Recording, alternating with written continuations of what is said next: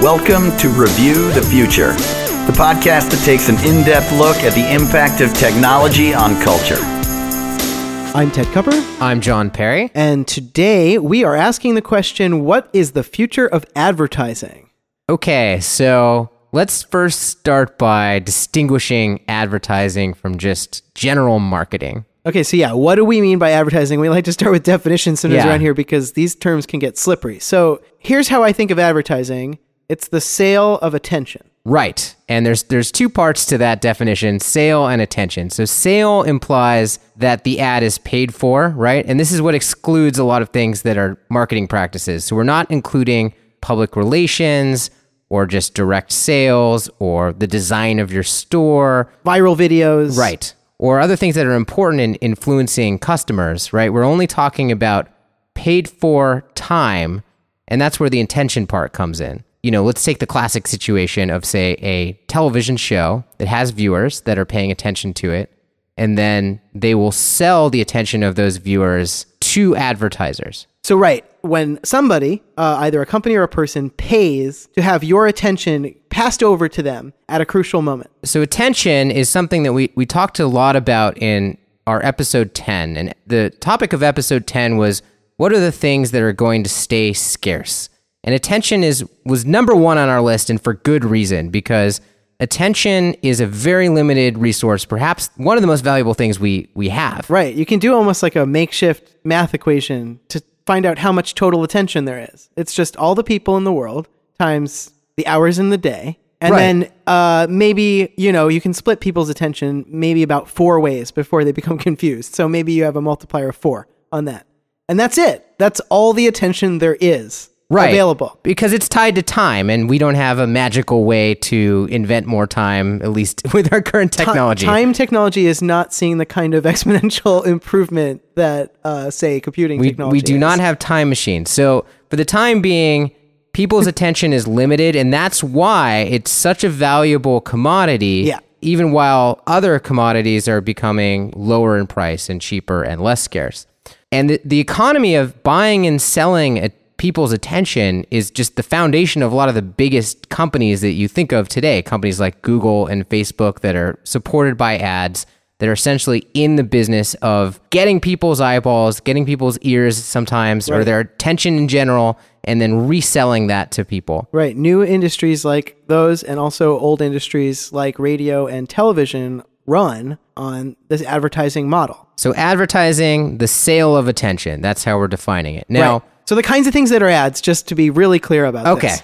Billboards, ads. Radio spots, ads. Mm-hmm. A poster put up behind the performer at a concert. Is that an ad? Yes, if it was paid for. It was paid for. The side of a bus. On a coffee cup. The display ads that you see when you Google something. Right. Okay. So this is the kind of thing we're talking about. What do you think about ads, John?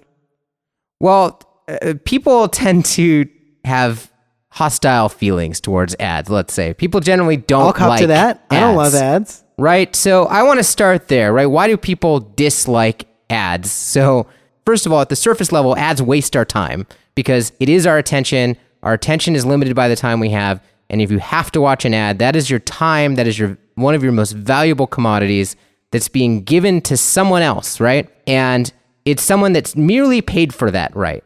And we're not always cool with people just being able to pay for things. Right. I mean, it's distracting, right? Which feels almost like a violation because it's your attention, it's your mind, and what it's thinking of gets directed to something else, like against its will. Right, because ads are often, and not always, but they're often interruptions to like other content that you're watching. Right. Right. So you chose the content. You did not choose the ad. So you're being violated in the sense that your choice is being taken away. Yeah. Right. So that's another reason that they're annoying. Yeah. And finally, like the other reason I think that people dislike ads is they're worried about being tricked into buying things that maybe they don't need, or maybe they think that they're above that. Like I would never be influenced by ads, but then they still think that the general masses of people might be influenced by ads to buy things they don't need, and therefore ads are evil. Right. And there is some research that shows that ads do move the needle for some percentage of the population. So it's not totally idle, this idea. No, I'm not saying this is wrong. I'm just trying to say this is a problem that people have with ads, is that it might force you to spend money you don't have on things you don't need. Well, they seem to exploit a certain kind of mental weakness, which maybe feels a little unfair or unmeritocratic in the way that it works.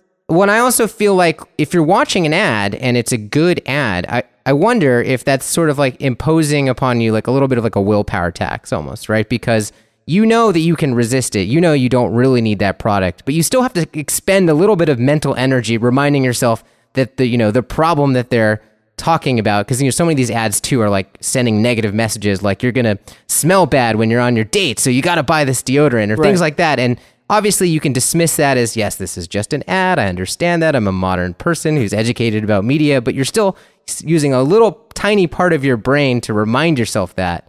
And I feel like that can be possibly draining in the aggregate to be exposed to that. That's just one fewer good decision you get to make that day. If you believe in that whole decision juice thing, which I kind of do. Well, let's explain that, because there is some research that suggests that willpower is a resource that does drain throughout the day. That literally depletes. Right. And that like refills a helps. bit when you eat, and but when sleeping mostly helps. Yeah. And that feels very intuitively right. I don't know how much study has actually been done on this, but I like that idea. Now, there are exceptions to people disliking ads. One of them is it may be a good or service that you actually want, right? I know. And when that happens, I'm usually delighted. I'm like, oh, they got it right. I want that.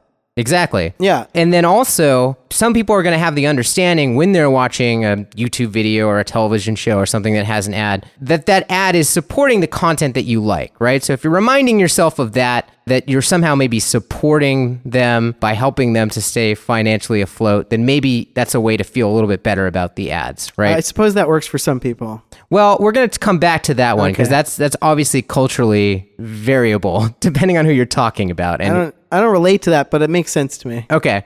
And then also, ads can be content themselves, right? So the classic example of this would be Super Bowl ads, where people watch the ads on purpose. They watch them later when they get collected and put online. Right. And and it's almost like a competition that people get excited about that's in addition to the game itself. Right. Well, this is an almost different thing. This is like a kind of corporate art market. A really great ad, it's a kind of piece of art, and it has a similar life. But the whole time, it is still marketing its product. That's interesting because those Super Bowl ads, they start as ads, but then they quickly stop being paid, and they start being something you choose to watch. Something people may go to voluntarily. Yeah, exactly. That's interesting. And they sort of go into marketing space at that point and fall out of our definition. It's true. They are on the boundary there. So we'll just acknowledge that that's another mode for ads to be in. It is, and like the like Ridley Scott Apple 1984 ad or something. I mean, it's almost like a movie.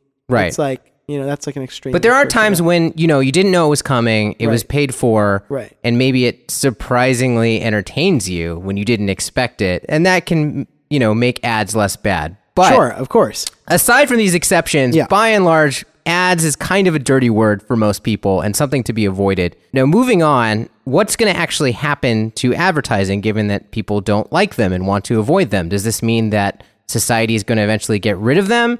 Or does it mean that despite our dreams of getting rid of ads, that we're actually going to be inundated with more and more ads than ever before? I think last episode we talked about Minority Report and their scene of, invasive they thought ads advertising. would get very annoying.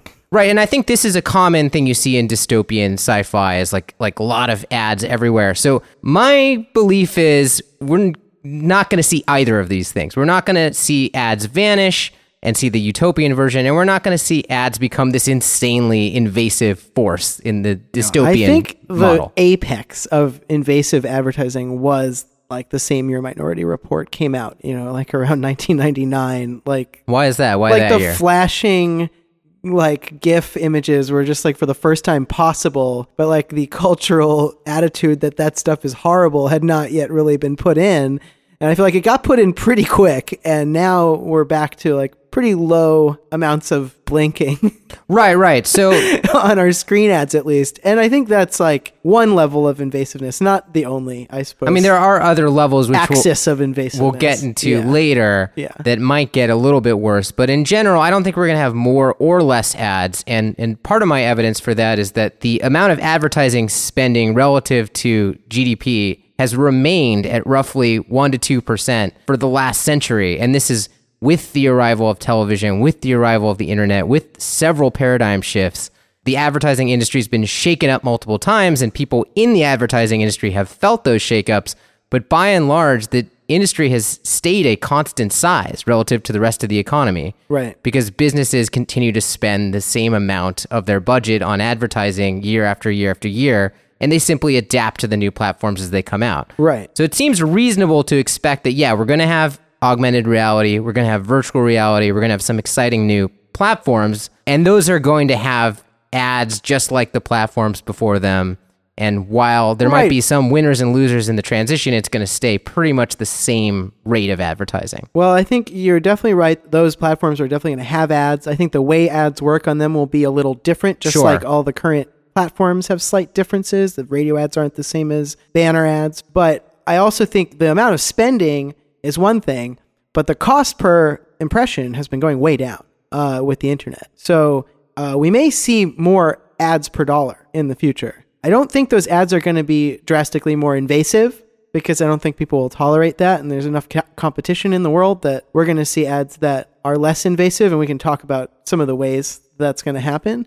But I think we might see budgets remain the same while the reach per dollar it goes up. That's true, although that's offset by the fragmentation that we're seeing among the advertising viewing populace, which is that you might have to make more different types of ads to appeal to more different niches. And get more impressions per customer before you get a buy, too, because they're just getting advertised to more and more well. Right. You know, so it's just harder to get through to them because the ads they're seeing are actually good. And, you know, well, anyway, we'll talk about all that. Okay. Now, so earlier in the podcast, we spent some time talking about why people don't like ads. The reason I brought that up is because I think you can kind of view advertising as sort of like an arms race. And it's an arms race for the most part with firms trying to grab our scarce attention, this thing that is a resource that we just never have enough of, and us trying to ignore or avoid those attempts to grab our attention. Right. And that means, like any arms race, that the tactics keep changing, right? Like we adapt to them, they adapt to us. There definitely seems to be an element to it on the technological side that, like, yeah, when ads get annoying, we figure out ways around them and then they adapt, etc. Right. So great examples of this are, like, say, changing the channel, right? This is once remotes came out, bam, new ad comes on the screen and you can suddenly change the channel. And now, you know, TV ads have to adapt by finding ways to keep you, like, stuck on a cliffhanger, so you're just less likely to change the channel the second the ad comes on. I literally just today was listening to the Terrifying Robot Dog podcast, which is another fine podcast, by the way. We're not affiliated with them. We just discovered them, though, and we like them, so check them out. And they literally mentioned this. I'm sure, yeah. They were talking about something else completely different, but they were saying about game changers. This was a game changer, and yeah, I mean, that's a great example. The remote control literally changed television and changed television advertising, the tactics. Right. But the goal before and the goal after is the same, the sale of attention. And they just had to work a little harder. They just had to adapt. And that's the pattern that we've been seeing over and over. I mean, DVR recorders. Great example, ad blocking software on the web, right? Which I think came out in direct response to all that blingy early Flash and GIF banner stuff from the 90s. I think that's exactly why people invented those things. You know, if you use them now, they like let through the less obtrusive ads by default. And that's the way they work now because the ads adapted. And some of the other strategies that they use, say, to defeat the DVR recorders that remove ads would be things like product placement, right? This would be the advertising industry firing back, right? Like, so we raise them DVR recorders and they raise us, you know, like embedded advertisements that are woven into the story where the, you know, character casually talks about the Coke he's drinking or the Nikes he's wearing. Yeah, I mean, that obviously those are, you know, strategies that work, but they're not very transparent. And I think they raise the creepiness alarm for that reason. You sort of gradually realize that the movie you're watching is, you know, in a world where Coke has no competitors, there is no Pepsi. You know what I mean? Yeah, so there's a limit to how far they can push that. But I was thinking, and this is a bit of a tangent, that for virtual reality in particular, I'm thinking this might be the strategy they go with, right? Because because VR is all about like immersive experiences, so you just hide it in there. Exactly, because if you go into your virtual reality immersive experience and then all of a sudden you have to be momentarily immersed in ad world. Oh God, yeah, they like throw you into a giant hamburger. Like there's like the biggest hamburger in the world. This is where you go with this? A giant hamburger? Well, like, on television, you've ever watched a television ad? Yeah. They're 90% giant hamburgers. You're like, oh, God, I like hamburgers, and that's disgusting to me. It's like you don't need to get that close to hamburgers. No, I want it smaller than my mouth. But I get what you're saying. Yeah, can you imagine going head first into one of those? I mean, it'd be unpleasant. That would be unpleasant. I think maybe they wouldn't do that because it's too unpleasant. Well, they'd probably try to make it pleasant. I mean, maybe it would be like you're sitting in like a beautiful, lush forest, and then it just like quietly like brings up the logo for some drug company. Not unlike they already do, but just like in a more immersive environment. Sure. So I'm not saying that couldn't happen, but I think that's going to be very disruptive to the whole point of the VR experience, which is presence. It is immersion. Right. Right? I think like... You don't want to pull you out of it. When you're watching a 2D video, right, and you're standing back from it, you're already distanced. So when it can be jarring, and it certainly is jarring when the commercials come on. But it's going to be even more jarring when the whole point is this seamless interaction. So I think it's going to be much more like you're playing your VR experience and just in the world you're exploring are the products. Because I think actually that's going to hide a lot better, right? If you're wandering around a video game world or whatever it is, and just like everything that people are drinking is like a certain brand. I mean, I think that's going to... Go ahead and say it. We'll get it. Go ahead and say the brand. I mean, I already repped Coke, right? So it's time to rep Pepsi or something. I don't know. Yeah, I got to switch it up. So everybody's drinking RC Cola in this world. Does that even exist anymore? I don't think so, no. So that was a bit of a tangent, but the idea is there's this arms race that goes back and forth, and it kind of reminds me with what happens with piracy, which is that with piracy you have this similar thing where they try to put out digital rights management, and then the pirates find a way around it. They try to like shut down the Pirate Bay or like one of these BitTorrent sites, and then new ones spring up. It goes back and forth, right? And it's a bit of a technology war, but it never really ends. It's just a back and forth, each person adapting to the other. Sure. So I think it's a bit analogous. And I want to return to something from earlier, which is that what I've found has happened with piracy is they've obviously had a cultural push to try to persuade us that piracy is wrong, right? And that we should not steal. Right. That it is in fact stealing, and that we should support the artist by paying, even if we know how, technically speaking, to get around it and get the content for free. And I'm just wondering if that same cultural persuasion tactic that they use to convince people to slow their piracy would work with convincing people to sit through ads. Because I have talked to people who are like, when I'm not watching ads is stealing, John. It's stealing. No, I think that is an argument that could be made. Like, I think if you're so dark. If you're watching, I mean, I think it's easier to understand, say, in the context of YouTube, right? If you're watching a YouTube channel where it's like, you sure you want to skip? It's not a corporate YouTube channel. Stealing. It's like an individual creator whose like income is based upon the ads. Then you'd be like, all right, if I wait another few seconds while this ad goes through, or if I even go so far as to click on it, I know that this is going to personally help this guy whose content I enjoy all the time.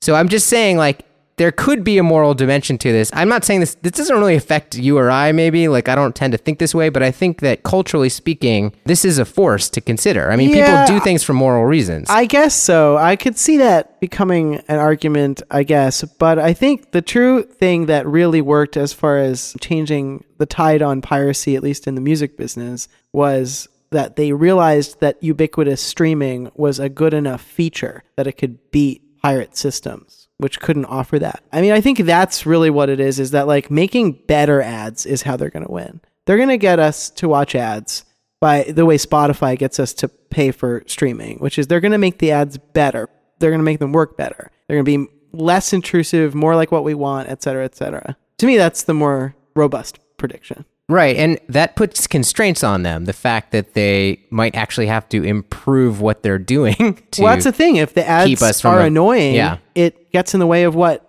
the advertiser's trying to do. Because well, actually, let's talk about that, because that is the next point that I wanted to make, which is that they can't get endlessly annoying in the way that they are in some of these dystopian scenarios. No, because we will. I mean, they could technically, but they won't. We will choose other things. It's not going to be a dystopian world where you only have one type of experience to choose from, and people will not stand for that. The content providers or the platform that the ads are being served on won't stand for it. That's true too. They won't. They're going to go where the people are. They always do, and they always adapt to whatever people think they want. You know, right? Just think about like TV ads. They flip back and forth every few years about like, are they parodies? Are they like meta about being ads, or are they trying to like hide it and be totally realism? Right. Well, that's another example of this arms race of like, this is like the tone of your persuasion shifts constantly. Even just within the same media.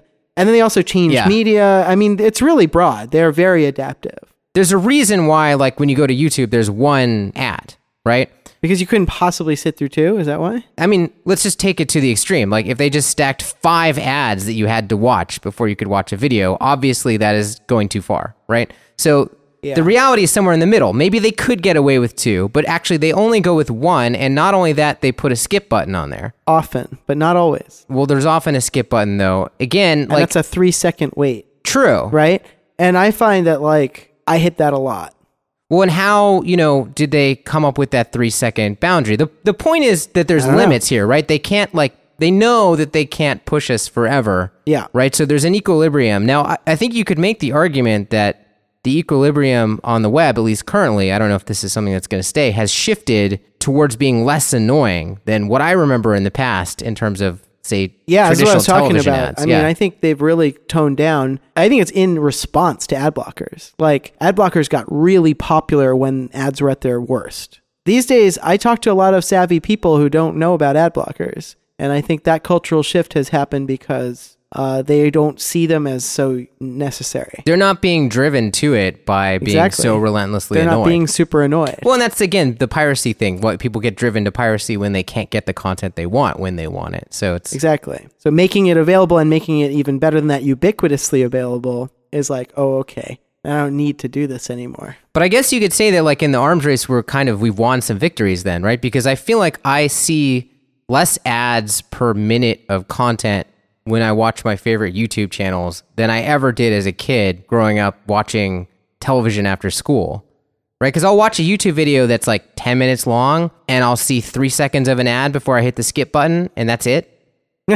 And like compared to growing up, like the number of ads that I would be forced to consume while just like watching cartoons after school, I mean, it's a lot lower. Sure. Yeah. I mean, it's interesting because it could also be higher because if you didn't hit skip every time and you watch shorter videos, you could probably get the ad content up above where TV is. I mean, it's highly variable on YouTube. It's highly variable, but it's also really controllable if you want to watch long videos, which I mean, you and I do. I'll often watch an hour-long talk or something. Sure. And then, even if it makes you sit all the way through the 1-minute video, and of course I mute them so to hear them talking to me. I mean, all of that's all stuff you have control over. It's far less annoying. My life is so insulated from advertising at this point that I'm like shocked when I see it. When I go to someone else's house and they have regular television, I go, oh my God, that hamburger is giant. That's what I always say. I don't know if this will last as sort of a victory, but it does seem like, at least on the web, we've managed in lowering the overall annoyingness of ads to absolutely, yeah. And giving people more choice about what they actually expose themselves to. Okay, so we've laid a lot of groundwork here, but let's talk about actual predictions. So, aside from the fact that ads are here to stay, whatever platform we move to, ads are clearly going to get better at targeting. They're going to get better at targeting the right person. And this has always been happening. All ads have always been targeted, even if it's just like putting that ad, on the right television show to reach the right demographics for people that would be interested in your product, right? Right. But the promise of future advertising for a while now has been making ads more personalized. And this is, again, another prediction that was made in that Minority Report scene. The precise way that they showed it was a little bit silly. Like, they keep saying the guy's name, like John Anderton. Right. John Anderton, really would you like some new jeans? Show the audience that the computer knows his name. Right. Yeah. So it was a sort of a kludgy way to show that, but I think that basic prediction is correct. I think, there's just a lot to be gained for advertisers and honestly, possibly for consumers by having ads be tailored to not just demographic groups, but specific people. Sure. And this is already happening. Online ads are already profiling you and everything and making things much more targeted. Right. And I think it has a long way to go before it's truly effective. I mean, now it really shows its seams as a technology. Like I see ads and I'm like, this is a targeted ad. It's showing me this because I bought this thing last week, or it's showing me this thing that I just bought because it knows somehow that I just bought it, but it's like I already have the product, so it's still trying to sell it to me because it's like not really sure what I have and don't have. Or what products are the kind you buy every 2 weeks and what products are the kind you buy once. You see it trying to profile you and you see it failing, like it right before your eyes. Like it is basically the experience of this right now. So I would say that this is happening. But that's the experience of everything right before it works, right? But it's kind of been a big failure, I would say. But you know, this is not going to be a failure forever. Exactly. Our attitude is usually this technology does work eventually. It's just the bugs got to be worked out. Right. Now there's a creepiness line with this stuff. I kind of dismiss that. To me, like people get used to creepy things. You know, as long as like a technology doesn't leap too far down the creepiness path too fast. I'm not worried about it either. I think you can push the creepiness factor pretty far and people will eventually get used to it. I mean, the thing is when they really get good at targeting, it's gonna get past being creepy because it's not gonna be like, oh, you know this intimate detail about me or whatever. It's just gonna be like very casually and effectively suggesting to you things you're going to be very algorithmically likely to buy. Right. And it's not going to be so surprising. It's not going to feel like it knows you so well because you're just going to be like, oh yeah, I'm buying that, you know, whatever. Right, absolutely. I mean, you know, I think part of what's creepy about it now is like the particular... The fact that it does it badly. Weirdness of it. Yeah. That it's so specific. It's like too specific. It's not what you want. It's just something you have, or it's something you searched for once, or something like that, or something your friend has, and it's just like creepy, you know, because it's not really what you want. But when it is what you want, I think it's not going to be creepy. It's just going to be like, oh yeah, that's helpful. All right, I'll do that. Right. Well, and you'll be long past the point where you'll be surprised that it knows what you want. You'll be like, oh, it always knows what I want. It usually knows what I want. It's my best friend, you know, the computer, which will have some name like Siri or Alexa or one of these assistant software things, which we'll get to later. But another thing that I think is more of like a temporary bug of this personalized advertising, which is the privacy leaks, right? So, you know, maybe I'm like, Ted, I'm having a problem with my computer. Like, do you want to take a look at this and see if you have any thoughts on it? And then you come over and look, and then all of a sudden it serves me this ad that's like half price furry costumes. Oh, or something like that. So like I'm like, it's not like I bought furry costumes. I have no idea why that ad is showing up on my screen. Let's just close that right now. That you don't need to worry about that. Yes. But this kind of thing happens all the time. As somebody who has previously been an IT professional, not for a long time, but I was a long time ago, I have accidentally seen other people's porn and had to pretend that I hadn't more than once in my life. Right, but porn is one thing, but this is like they could be in a fairly innocuous program that's not porn, that's just true. Their social media program or even their Google search results or something, and it's revealing details about them that are... Again, this creepiness line is going to get fixed, though, because they're going to start showing you innocuous things because they're going to know when somebody else is looking at your screen. But right now, they don't. They don't have the right information to make this work. No, I agree that this will get fixed. And do you know the really classic story of this is the one where like the father finds out that his daughter is pregnant via the ads? Right. Yeah. So and it's been for a while now that the algorithms can tell you're pregnant before you can. Right? The one I saw was the dad got the ad. Oh, okay. And then was like, my daughter's not pregnant. And then it turned out that she was and just hadn't told him. Oh, okay. That's funny. But I think, you know, I think there's also like worse stories too of like women who've had, you know, miscarriages or whatever. And they're still getting the ads for their, you know, like. That's a huge failure of the algorithm. It needs to switch to a completely different set of products. The point is that though, you know, this is not, you know, fodder for a dystopian future. This stuff will be fixed. But it's you know, it provides this is our dystopian present comedy for today. Yeah. And sometimes not so much comedy in the case of the last example. That's not so comedic. That's just sort of sad. Right. Sorry about that. Yeah, but what else though is there? I mean, if we really push this out into the future, here's what I think is a more legitimate concern. If we want to get dystopian with this, because let's get dystopian, just because. All right, it's fun sometimes. All right, you're talking about ads. You got to get a little dystopian. If it's personalized advertising that's really, really good at selling you the right thing at the right time, always in the best possible way, not embarrassing you, not creeping you out. No, but giving you that little jolt of addictive happiness that you get when you get a good deal on something you need. That's like an adrenaline rush. That's like gambling or something. Well, when you get a good deal, perhaps. Yeah, like that pleasure is potentially something that you could become attached to. I don't know much about that. I mean, I know that people sometimes get little highs off of actually making purchases. There's like shopaholics, that's like a thing, right? Right. And I don't know exactly how that works, but I do think like this could be the realization of that fear we talked about earlier, where your willpower really is overwhelmed by the incredible persuasive power of these future ads because they're so tailored to you. This could be dangerous for people that say have access to credit and then can spend themselves into debt. I mean, this is something that even, could affect the whole economy if this was like, if you had a situation where like there was a lot of good credit around. Which there is. So something would have to change. For that tightened up, but it's kind of it's come back now. Yeah. Everybody can get a credit card and get themselves into trouble. You might not be able to buy a house these days, but you can definitely like spend over your income on a credit card. I mean, in the early days of our like recent financial disaster, things tightened up a bit, but they've loosened up again. So you imagine this could actually be really bad for the economy if you have a lot of people with access to easy credit and these really persuasive ads just basically spending tons of money they don't have because they can't resist this stuff. Well, that's the thing is a lot of advertising is like, durable things that you need, but a lot of it is for things that are, not strictly speaking necessary. And I'm not suggesting you shouldn't have any of those things in your life. I think everybody wants a little bit of those things in your life, but those are the things that are really hard to resist, the extra things. And if you really do a bang up job of targeting, there's at least a group of people, it may not be everyone,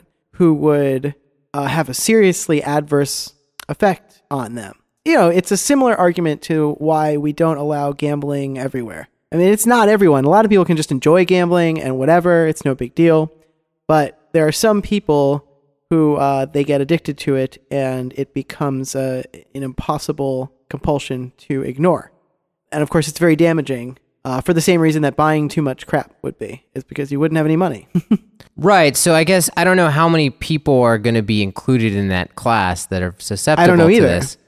But I think, it just depends how persuasive it is. And this will feed it back into the same arms race in the sense that like once people realize this is happening, once you have the horror story of your, cousin Phil who, lost his house because he just like couldn't stop going for these deals Phil loves knickknacks and he lost the house where he kept all the knickknacks. He has nowhere to put the knickknacks. There's nowhere to put any of them. Yeah. It's a really sad tale. Boxes on the front lawn. And ever since I heard about Phil, like I really doubled down on the ad blocking software or the anonymizing software that makes it so the ads don't know who I am or whatever it is. I think there will be a response if this were to happen. And the thing is that this could be bad enough to really ruin a lot of people's lives. There's even ad-free platforms like Ello, which is a not maybe very successful platform right now, but it does exist. Is like their whole purpose is like we're trying to be like a Facebook without ads. Right. So there will always be an answer to this stuff. So yeah, I mean, there's lots of different ways to opt out if it gets too bad, which is why I think it won't get too bad, or at least not for long. It might get bad for a minute, and then competition will sort it out, and it will get better. What's interesting about that one is it could really, if it happened on a broad enough scale quickly enough without people realizing it was happening, it could, be very bad for the economy in the short term if a lot of people spent themselves into debt. Well, yeah, I mean, I guess it would depend on what else was going on. Of course. If people spend themselves into debt and then have some way of getting out of it, that might be really good for the economy. It might be really stimulative, especially since we don't have enough aggregate demand right now. Like we're not at a place where we're at full capacity. So if that were the case in the future, it could actually be stimulative. But of course, if those people then can't get good jobs because there's technological unemployment, then it could be a real disaster. It could really wipe out what's left of the middle class.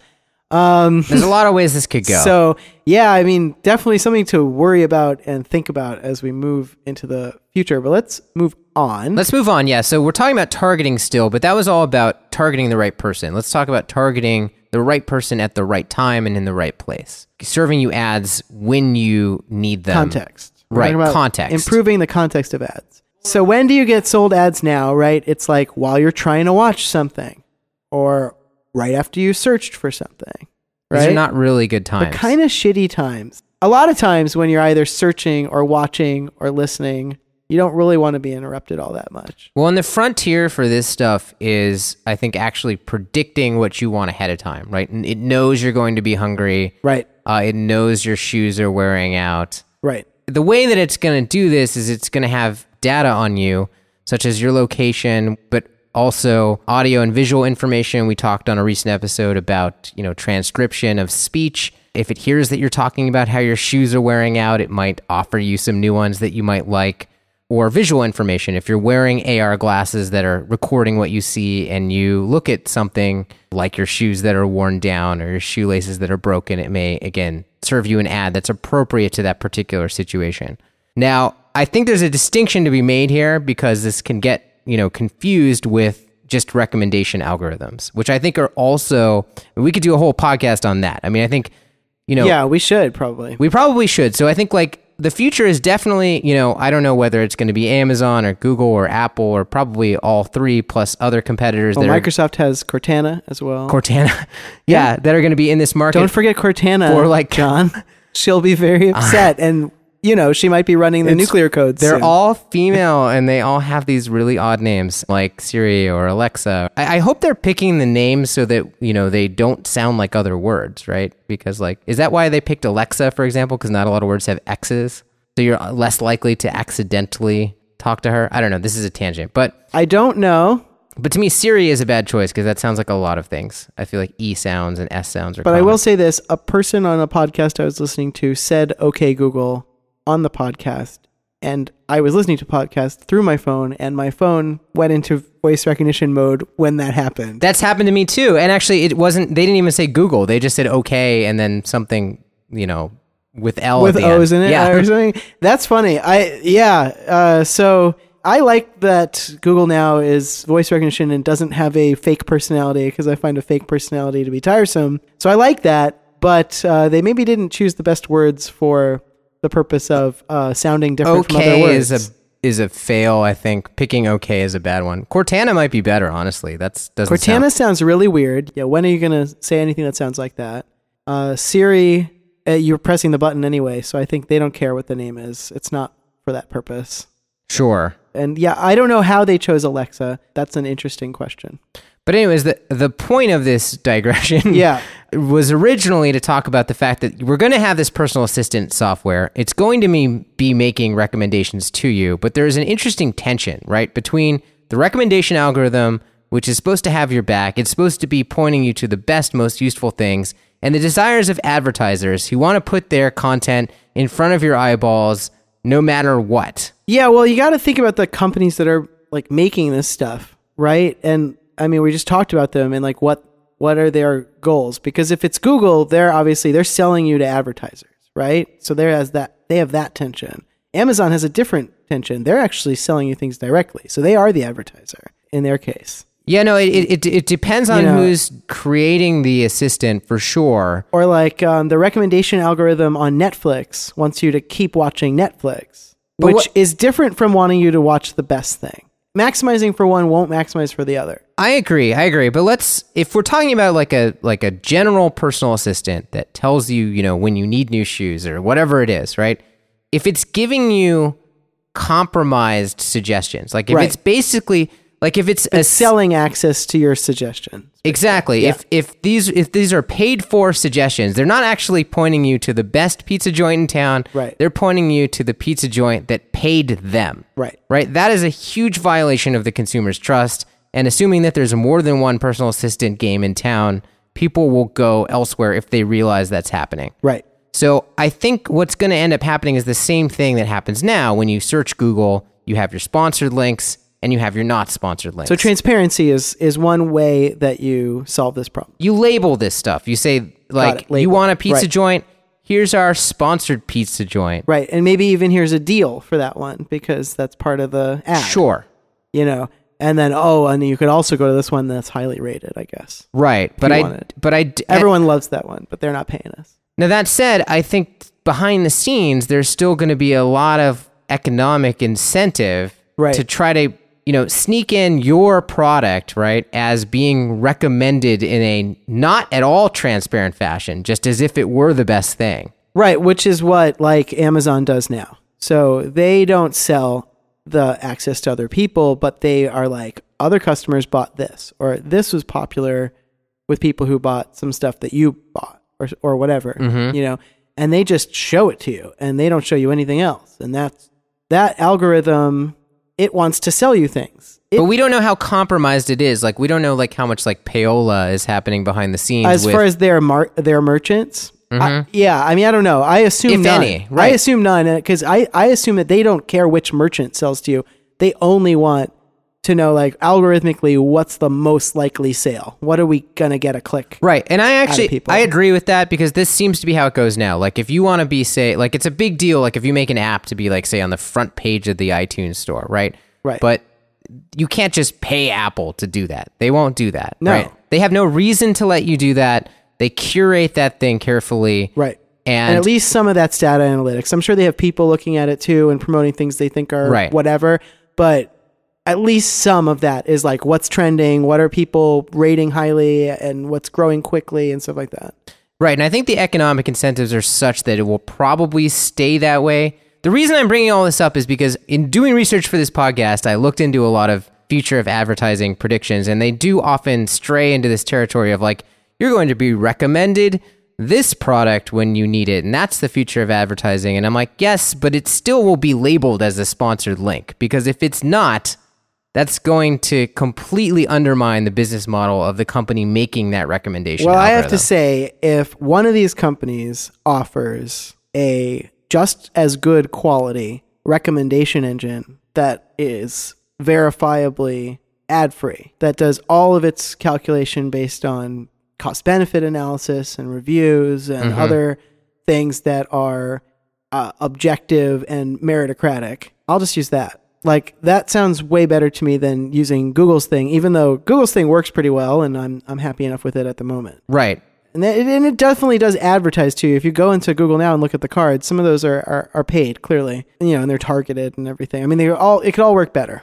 But the specter of the competitor that you're talking about, whether or not it actually exists, the fact that could exist, I think is going to keep this stuff kind of in line. Now, there's ways for them to hide it, right? Because a lot of products are substitutable for each other. Like, I was thinking of just like a simple example is like soap, right?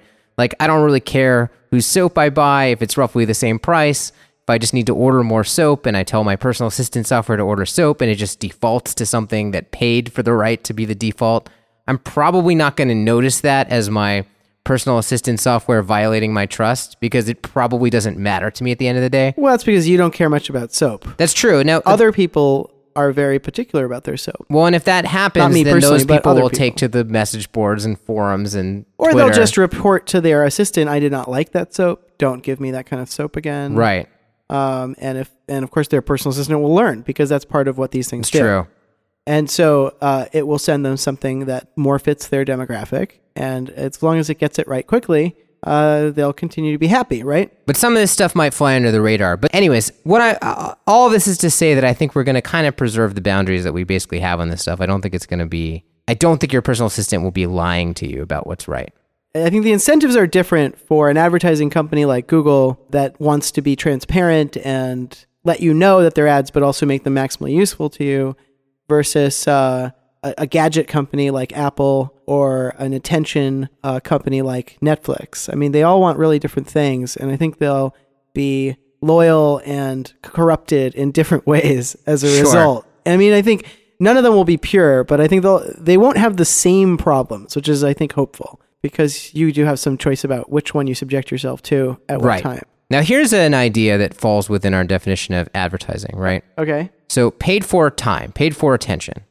They have the floor with you, whether you like it or not, before you get to watch the thing you really want to watch or enjoy the thing you really want to enjoy. Mm-hmm. It doesn't have to be a static advertisement. It doesn't have to be a video It doesn't have to be text or a picture. It could be an algorithm in and of itself. It could even be a recommendation algorithm in and of itself, like where your personal assistant software steps aside and says, I'm giving the floor to this salesman. I mean, they probably wouldn't call it a salesman because that would immediately turn people off, but I'm giving the floor now to a sponsor, right, who's going to pitch you, and not just pitch you a pre-written thing, is going to talk to you like you're a person. Well, he probably has a lot of data about you. Right. And probably this will not work super well if it comes off like a car salesman. It'll probably work better if it comes off more like you're in control and you're sort of customizing what you want. And it's like, how can we help you? Well, there are certain aspects of the psychology of the car salesman that do work, right? Sure. That's why car salesmen work. Some aspects of it, though, are counterproductive, like maybe the sort of bullying quality that you're talking about. But I think there's an insistence and an urgency to the car salesman that is, I think, likely to persist. It can certainly say, like, you could skip this ad, but, this deal's not going to be around tomorrow. Well, I mean, yeah, there's so many advertising techniques that work, yeah. and it'll, I'm sure, be able to employ many of them. It'll tell you stories, because your mind likes stories about how this product is going to get you something that you want. It'll be able to guess what you want. It'll be able to guess what some of your problems are. It'll be able to relate to your past. It'll be able to tell you about friends of yours that use the product and what they think about it. Or it'll get you to just start customizing your product, like before you even realize what's going on. Or it'll just ask you a bunch of questions and design something for you. Yeah, like it'll start showing you the clothes that you're designing as you're designing them, and you'll be like, "Well, I just spent some energy. That looks pretty good." And then at the end of it, it's like, "Okay, well, you can stop now if you want, but this is done. We can just send it to you, Or you could just print it out on your 3D printer at home or whatever it is that it is." So I think that's a place we'll see some innovation, is the ads themselves will be interactive and intelligent themselves. This is interesting. So like ads as pieces of AI software, basically. Yes, exactly. So that's interesting because, we're just saying that an ad is something where you buy attention. So it doesn't have to be media. It could be software. It could be reactive, interesting software. That, to me, actually opens up a different future slightly. I think it still will be now a moment from our sponsor, but that sponsor is going to be slick. It could be a game. And clever at getting you. If it's like, before you watch this video, you have to play 10 seconds of this game. Or just die. But I mean, your character's slowly falling towards the spikes. Aren't you going to move? There's ways they can get your attention, yeah. And then if you don't move, then he dies and you see like a really bloody death video, which tells you about a product in the corner or something. And if you... It's getting weirder if you flick it, then you get the messages subliminally while you play, and you play for as long as you want. That's the thing, is like, that's a kind of devious, clever advertising scheme that I expect to see. I expect to see things along those lines that trick you into being messaged to by being not obtrusive, genuinely fun, things that you actually want to spend your time doing, that are just presented to you against your will. And also transparent about what they are. They'll be like, here's what we are, we're an ad. You'll be like, groan for a few seconds, and then they'll be really good at keeping you. Like, that's how it's going to evolve, I think. Well, I think that'll definitely be a stage of it, but I think it'll be like ads have always been. They'll sort of flip back and forth between hiding it and showing it in order to get your attention the best way. Because you get used to that after a while and you get annoyed. It'll be more like you're 10 seconds into it before you realize it's an ad, and then after a while you get annoyed with that and it'll flip back the other way. I think it's just like, that's like a fashion in ads. That's the arms race thing. Yeah, it's just this irony arms race, basically. It's like ironic, then sincere, then ironic, then sincere. Yeah. Exactly. Okay, so let's move on to another prediction, which is that they'll get better at measuring the effectiveness of ads. This has already happened. It's still hard to measure ads. This is not a solved problem by any stretch. But part of the reason that it's gotten better is, they can count things like how many times an ad was played. They can count how many times it was clicked on. So these are new data points that you have online that you didn't used to have with old forms of advertising. But even that has a lot of problems, right? You don't know if those people then go on to buy products necessarily. I've seen a lot of weird statistics that say like a ton of advertising money is wasted basically on bots that are actually the ones watching and or clicking on those ads. So there are ways that system can be gamed. Right. But I think that the long-term trend is going to be better measurement of how good ads are. So if things like eye tracking, right? Or pulse tracking, or, if you could see, we did an episode on emotional computing. This was episode 30, where we talked about all the different kinds of data you give off about your emotional state. So they'll be able to see, like, are you actually looking at the ad? Are you looking at it intently? Is your heart rate going up? Are you agitated? Are you excited? Are you sort of semi-distracted, right? And they will have a lot of fine-grained information about how effective that ad is. And then, right. And then that'll feed back into improving the ads. And effectiveness will be like a revolution in advertising, right? Because this is like the age-old problem of advertising. Advertising spending is probably largely wasted because they don't know if they're any good. Exactly. Like there's that classic quote by John Wanamaker where he's like, I know half of my ads are useless if I could just figure out which half. Right. This will make the whole advertising more of a science than it currently is. Right. Well, and advertising is a science in the sense that it employs a lot of psychology to try to craft its messages. But here they'll have the data to like test theories. This is a place where they haven't been able to do that really very well at all before. Right. So they'll know if you're really watching the ad or just sort of watching it. And they'll be able to track you like through time. So they'll know if you eventually purchase. Right. I mean, to me, that's the biggest game changer is that one because that's the thing. They can profile you. So it's not just anonymous data points. It's like John Perry, who lives here, watched this for this long. I know because he's logged into YouTube, and I know because he's, it's like... Right, and we have a profile that we update on him, and we see later that he buys the product or doesn't buy the product. Right. As opposed to now where it's like they have the correlation of like, oh, this ad reached millions of people, and then we saw a spike in sales 2 days later, but we don't really know what the connection was, right? And if we could track people, as discrete profiles on a server somewhere, then all of a sudden that actually does become a solvable problem. And eventually, if you push this out far enough, you might be able to actually profile people to the point where you can actually predict with high accuracy how they'll behave. You could probably pre-test advertising campaigns on the simulated profile. Or maybe you get small test runs of individuals and those individuals' profiles so well that you can relate them to whole demographic groups. Mm-hmm. And you could, massively expand the usefulness of like a focus group or a test marketing run. Yeah, well, and this all feeds back into that earlier dystopian scenario where it gets really, really good at overcoming your defenses. Right. Because this is the data that it uses to pull this off. Right. Yeah. And I'm not talking about it being, necessarily really invasive or anything like that, just being really effective. Right. So that's a little bit scary. It's a little bit scary that people who can pay for it, which basically limits this to the rich or the organized, can influence potentially people in that scale. I mean, I don't know if it's bad or not. We'll see. But well, it's a little bit uncomfortable. It's not egalitarian. It feels a little bit anti-meritocratic. Right. Not necessarily bad in all cases, but worrisome for that reason. Now, there are a couple of scenarios that I don't give too much credence to, but I want to discuss them where maybe ads stop being effective at all rather than getting more effective. So maybe we don't get ads, basically. What scenario is that? We had Martin Ford on the podcast recently. And Martin Ford is very concerned about consumer collapse. He's concerned about technological unemployment, automating jobs, people not having money in their pockets, therefore not buying products, demand dropping, and this essentially like creating this death spiral in the economy. And to some extent, what he's talking about is super now, because we already have an aggregate demand problem in the world.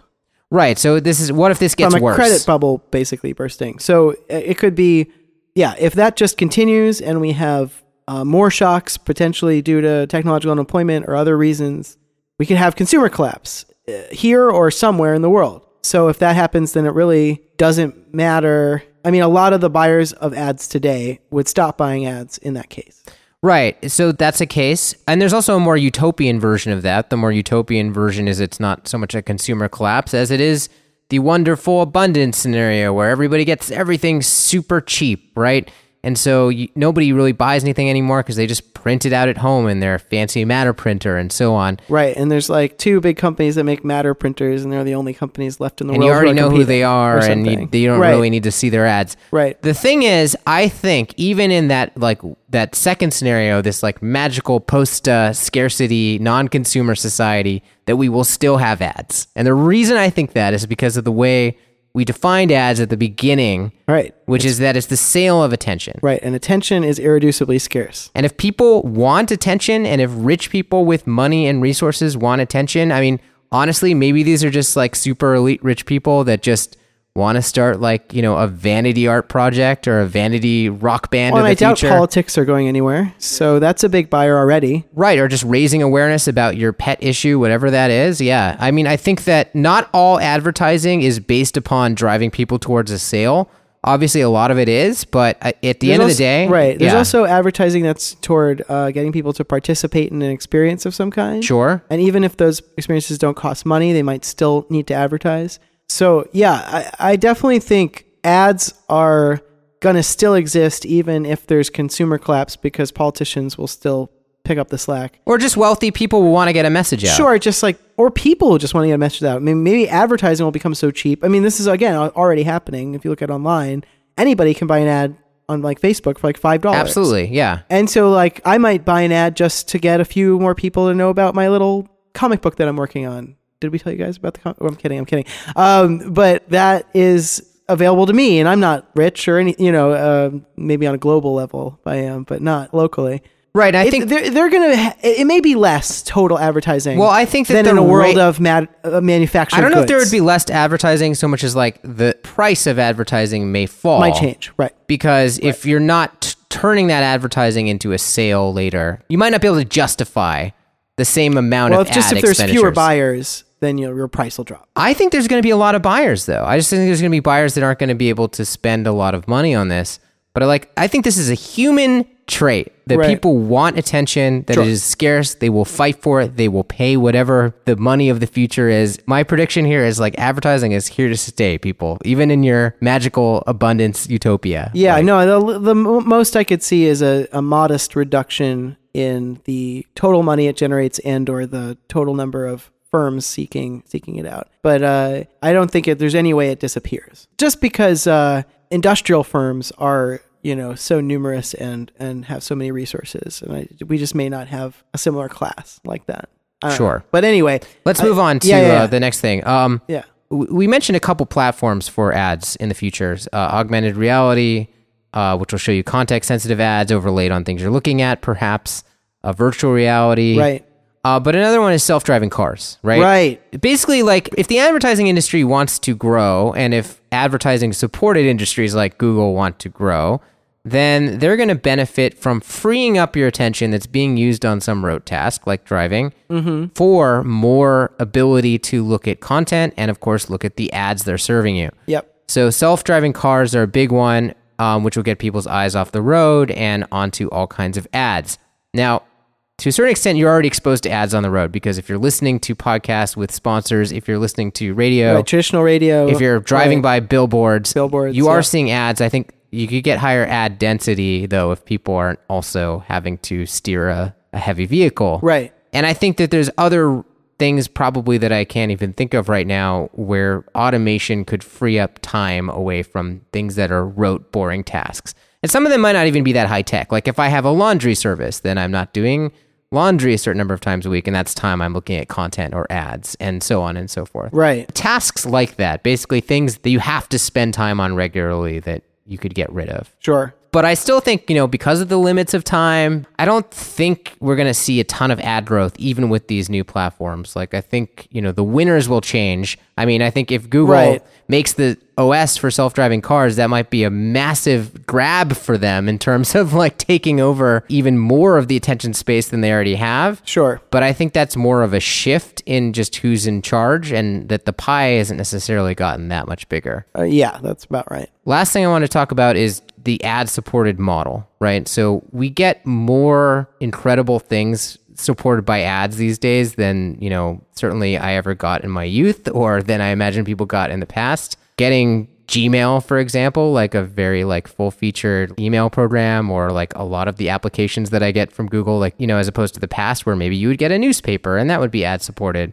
Right, is a big change, right? It's ad subsidized. You still pay for the newspaper. This is true. It's just ad subsidized. It's not even completely paid for. Yeah. So the point is we've seen progress in terms of the ad-supported model being applied to more things, Now, it's still usually applied to things that have like a low marginal cost to reproduce. That does seem to be the trend, right? Video, audio, text, search, things that are automated or digitized. Things that take a lot of money to produce at first, whether it's an algorithm or a TV show or whatever, but then once they are made, can be sent out to, millions and millions of people without much additional cost. Right, where there's no difference between 1 million and 1 billion users. Right, and those are the things that do kind of make the most sense for ads at the moment, and I think this will continue to be the case because there are things we want to pay attention to, and so, they have that audience to then resell. But it's fun to think about if the price of various goods goes down, can this model start getting applied to other things, right? Like possibly hardware. Sure. Like, could your AR glasses be free and they just show you ads? I think we're actually already starting on this road. And I think the example is branding. So when you use your computer in a coffee shop, you are advertising for Apple because the back of your computer has a glowing logo on it. True. And when you buy a Gucci bag, it says Gucci in giant letters on it. And there's an intellectual property reason for that too, which is like you can't copyright a bag, but you can copyright a fabric that has the word Gucci woven into it because the logo is copyrightable and is considered a trademark and is protectable under trademark laws. But if you ignore that tangent about intellectual property, you are, I think, subsidizing a kind of advertising, but right now it's usually limited to the manufacturer, which I think is a big difference from, I think a future trend might be Apple sells the space on the back of their computers. Maybe Apple wouldn't do this because it doesn't seem in their interest. It violates their design aesthetic. Somebody could do this. Yeah. HP maybe does this, and they have no aesthetic. And they make they have a white box laptop that they're getting imported from China that looks kind of like the contemporary laptop that Apple's making. And they sell that space on the back and they give you a discount. Well, and the way you're defining it now, it feels like this has been around for a while. I mean, arguably sneakers are another good example. They're ad subsidized though. They're not subsidized. They're not actually free. They're ad subsidized and they're also generally the manufacturer, or sometimes there's an additional brand like an athlete. Right. Or something will have an additional brand on there. But I think that's just the beginning of it. And I think that you could see this getting to the point where the subsidy covers the cost because they're cheaper to make because of automated factories or something like that. And you get to the point where you can have, the free ad-supported version, or you can pay for the one that has the manufacturer's. Right. Well, and Kindles, for example, have built-in ads. So this is another example of that's this. a good example of, that's another step down the road. They have the ad-supported model, which is cheaper. Right. And then they have the ad-free model, which is more. Okay, so that is a good example of that. And, it's just not quite free yet. You can't get like a free one. I don't think they have a free one, no. Because to me, that's where it really crosses the line into like being truly ad-supported and not just ad discounted. And not ad-subsidized, right. Because actually the ad-subsidized almost feels more like a threat and less like a feature. It feels like they're like pointing a gun at you and they're saying like, pay us more or we will annoy you with our product. Exactly. Yeah, whereas if it's like, you don't need to pay for this. You just have to give up your attention. Like the way the Kindle works is whenever it's not on, it just shows ads, right? So they're incidental ads. You see them when you pick it up and when you put it away and when you accidentally look at it. That's when you see them. They're very unobtrusive. They can't like insert them into your classic Faulkner novel. Well, what they need to do is, they need to write them in. He needs to be, it's As I Lay Dying, and he really wants a Coke. Oh, God. I mean, these are the things that are fun in dystopias, but just will never happen. No, nobody would stand for that. Obviously, it's too ridiculous. But the ad-supported model could go really, really far, right? Like we've discussed this in the past. You could have ad-supported housing. Right. So this is where it gets maybe crazy but fun. Like housing is one where you're in your house. There's so many surfaces. There's so many ways it could sell you things that. Especially a future smart house would have sensors and stuff in every room. Might have screens painted onto the walls or something like that. And, it would just be a huge media environment in which you could be sold things constantly. And of course, you're there a lot. It knows a lot about you. It's probably also got your profile, so it knows even more about you than the house itself does. And if people are having trouble paying for housing because housing has continued to be scarce while jobs have dwindled, then maybe this is a way that people could get housed. Yeah, you and I have imagined this as kind of the next frontier for a company like Google. This is like obviously further into the future after they've already mastered self-driving cars and so on. Right. Where, this is a need that people will still have. And this is all kinds of extra time that you can get people's attention and eyeballs. So much data and attention, right? And so much attention. And the data, it just feeds right back into the attention into terms of like showing them the right things at the right time. Yeah. And, especially for like a company that wants to look like they're doing good, they could offer, nice, affordable housing. But, oh, by the way, it has ads in it. And when you're sitting at your bathroom mirror, like you might see an outfit that you could order or something. Right. You could be in your kitchen and, your refrigerator's got a list of everything that you need to pick up already sitting there. And all you have to do is click OK and it'll get delivered. Or maybe it's like easier to imagine this happening in hotels first, right? Like a place where like maybe people want to travel somewhere and they want to get a deal on a hotel and it's going to show you some ads. This already kind of happens because hotels have deals. Oh, yeah. Hotels are already subsidized to some degree. A lot of corporate hotels, they have like a basket of corporate products when you get in there that are all obviously provided at a discount, and they have deals for you that you can get services and stuff for cheaper. This one is funny to me. I don't actually think this is a serious prediction, but if I were to write my own dystopian scenario, I would do ad-supported healthcare. That is and dark. Say when you get your new replacement eyes, that they will occasionally show you ads, or possibly your cochlear implants will occasionally play you ads at night. That is really disturbing. I think if we're going to take this... That would make a funny dystopian story. Having ad-supported healthcare is just, I think it's a bridge too far. Anyway, all right. We're out of stuff to talk about. We're way out of time, too. We've been going on this. Thanks for listening to our podcast about the future of advertising. I hope you found it interesting, and we enjoyed talking about it. And we will be coming back at you in 2 weeks with yet another episode, as we always do. So this is usually the time of the podcast when we talk about our comic. This is the plug. Yes, our plug. Actually, our plug has been pushed further into the future so that we will be launching our Kickstarter now on August 31st. That is the date we have. That's we'll be reminding you as we tend to do. Right. But this is our indie sci-fi graphic novel. You can go to letgocomic.com. There's now a color image up there of our cover. Yes. Which we're very excited about. So check that out. And thanks, as always, for listening. Yes, thanks for listening. See you soon.